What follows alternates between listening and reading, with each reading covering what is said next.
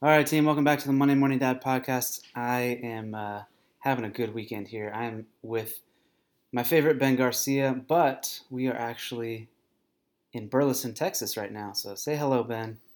Hello, everybody from Burleson, Texas. So right now, Ben is ironing a shirt. We are literally standing at his ironing board as we record this. He's ironing a shirt for church tomorrow, and it is late, and had to think of something to do. So I figured, why not record a little podcast? We have Halloween coming up this week, so we're going to chat a little bit about Halloween and have a little fun. So Ben, I got a couple questions for you. Okay, hit me. What's the best Halloween candy? The best Halloween candy is gummy worms or like bright crawlers. You know what I'm talking The about. sour ones? Yeah. Okay, sour bright crawlers. We were in the car yesterday coming back from Waco. We were at Magnolia for the day, and Ben had to stop at a sketchy little gas station in, what's it called? Alvarado, Texas. Came out with some chewy spree, and that got me thinking, man, that's really only a candy that you get like on Halloween. But so you set the mood for me on that one. I think when I saw that, my mind went to chewy sweet tarts, those little balls that you can choke on that are kind of sour, but those are good. I'd say delicious. Yeah. if I have to pick a chocolate one, it's Kit Kat, preferably frozen. Obviously, you're not going to get them frozen from your kid when they go trick or treating, but It's a high maintenance Halloween preference right there. a little bit fruity. I'm going to go Dots, even though they get stuck in your teeth and take weeks to get out. Because I'm not going to like buy Dots at a grocery store. Dots are always old. There's never like, oh man, you got to try fresh Dots. It's always, they've been in a box for like 5 years before you bought them at Walmart or at your grandmother's house. And they're like rock hard, so you have to suck on them for a while. I'm not a Dot fan, to be honest. All right, what is one candy that we can get rid of? Is Mounds the coconut one? Yeah. Yeah. Be done with that. Almond Joy is also coconut, but I think it has almonds in it. It's both, like Mounds with almonds in it. Both of those need to go ahead and go. Those are good bartering chips because there's certain people out there that like those that will give you anything for them. I'd say my one candy we can get rid of are Hershey bars, just plain milk chocolate Hershey bars. They just sit in you're like, oh yeah, I'll eat this later, and they just sit in your cupboard for all year until next Halloween. All right, Ben, what's your favorite Halloween costume from when you were younger? Well, it would have to be little David, the biblical David, with a slingshot, because I didn't celebrate Halloween growing up, Ryan. I went to a fall festival at my church like a good little Christian boy, dressed up like a Bible character, thank you very much. And so, yeah, David with the slingshot would be my favorite. We'll get into that a little bit. I remember, I don't know how old I was, but I had a mask. It was like a skeleton mask, but it had something that would run down your shirt, and you would hold onto it, and you could pump blood from this thing in your hand, and it would like trickle down your face through the mask. Mm-hmm. That was pretty legit. Legit satanic, whatever. a little bit. I mean, as you talk about that, the obvious differences between your Halloweens and my Halloweens, there's a little bit of baggage that can come with Halloween for sure. There's definitely a dark side to Halloween, which I obviously embodied a little bit.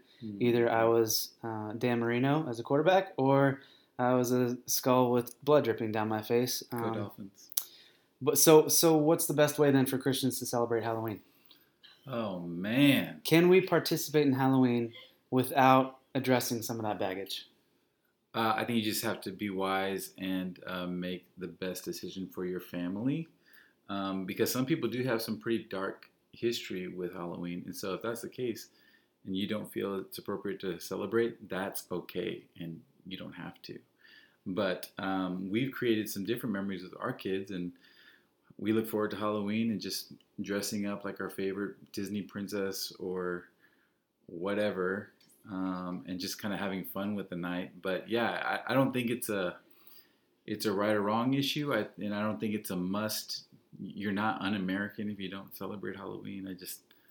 I think just make the right choice for your family. So your kids probably aren't going to be dressed as a witch or as Satan, like a little devil with a pitchfork running around, right? Yeah, we don't go dark for Halloween. So I'd say probably on a practical level, don't dress your kids in things that encourage or celebrate or even like could act as some sort of stumbling block with some sort of dark satanic image. Yeah, well, let's just say the occult is real, and so let's not celebrate that with our costumes that aren't cute on our little kids.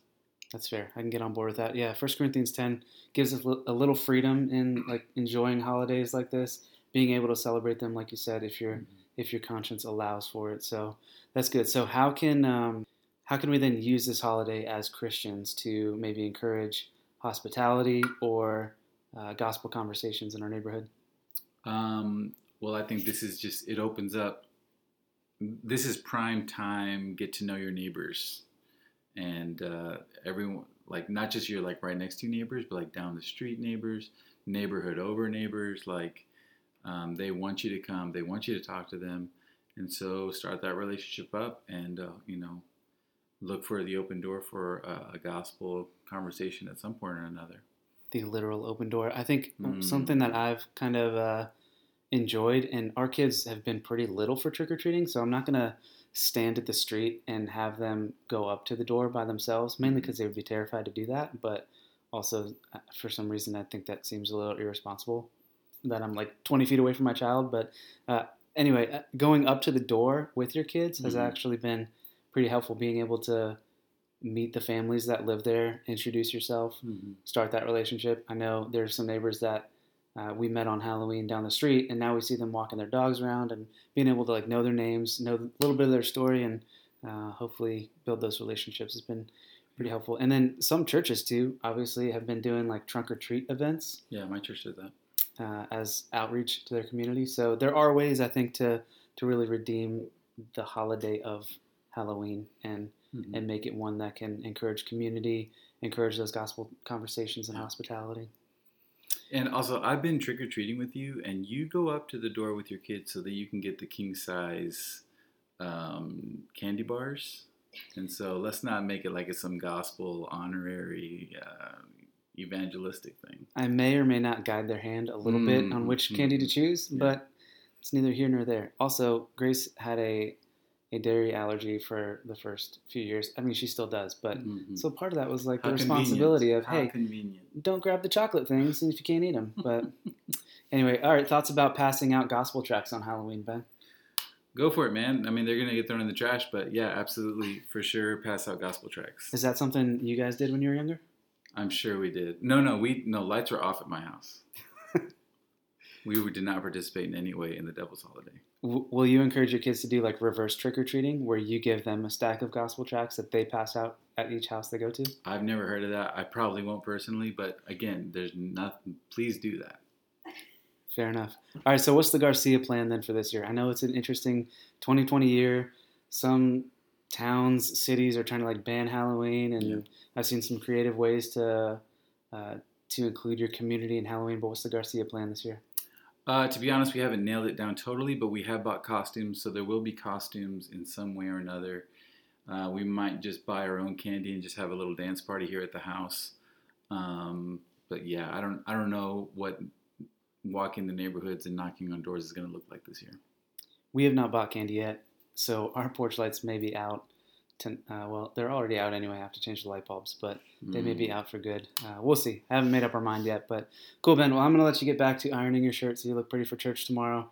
I know this was a quick one. Just wanted to chat a little bit about Halloween since it's coming up, and I know it's one of those weird things that like dads like to be involved in, and we get to enjoy the fruits of our children's labor. So absolutely. Good luck, dads. Make sure you take that daddy tax. I know in our house, I think it's basically a 50-50 split is what it comes down to. In my house, it's whatever I want, whenever I want. Ben's also got 4 kids, so he's got like 4 times as much candy, which is pretty good. Well, we wind up putting it away and then just busting it out every now and then, and I'll just sneak, sweet tarts or bottle caps whenever I just feel like it. Bottle caps, that's another good one. You only get on Halloween. Yeah, you really don't ever go buy bottle caps except at Halloween. Oh, this is good. I love it. Well, I'm excited to hear what you guys get. So have a great week. Enjoy Halloween. Be safe out there. Don't eat too much candy, and let's go get those wins up.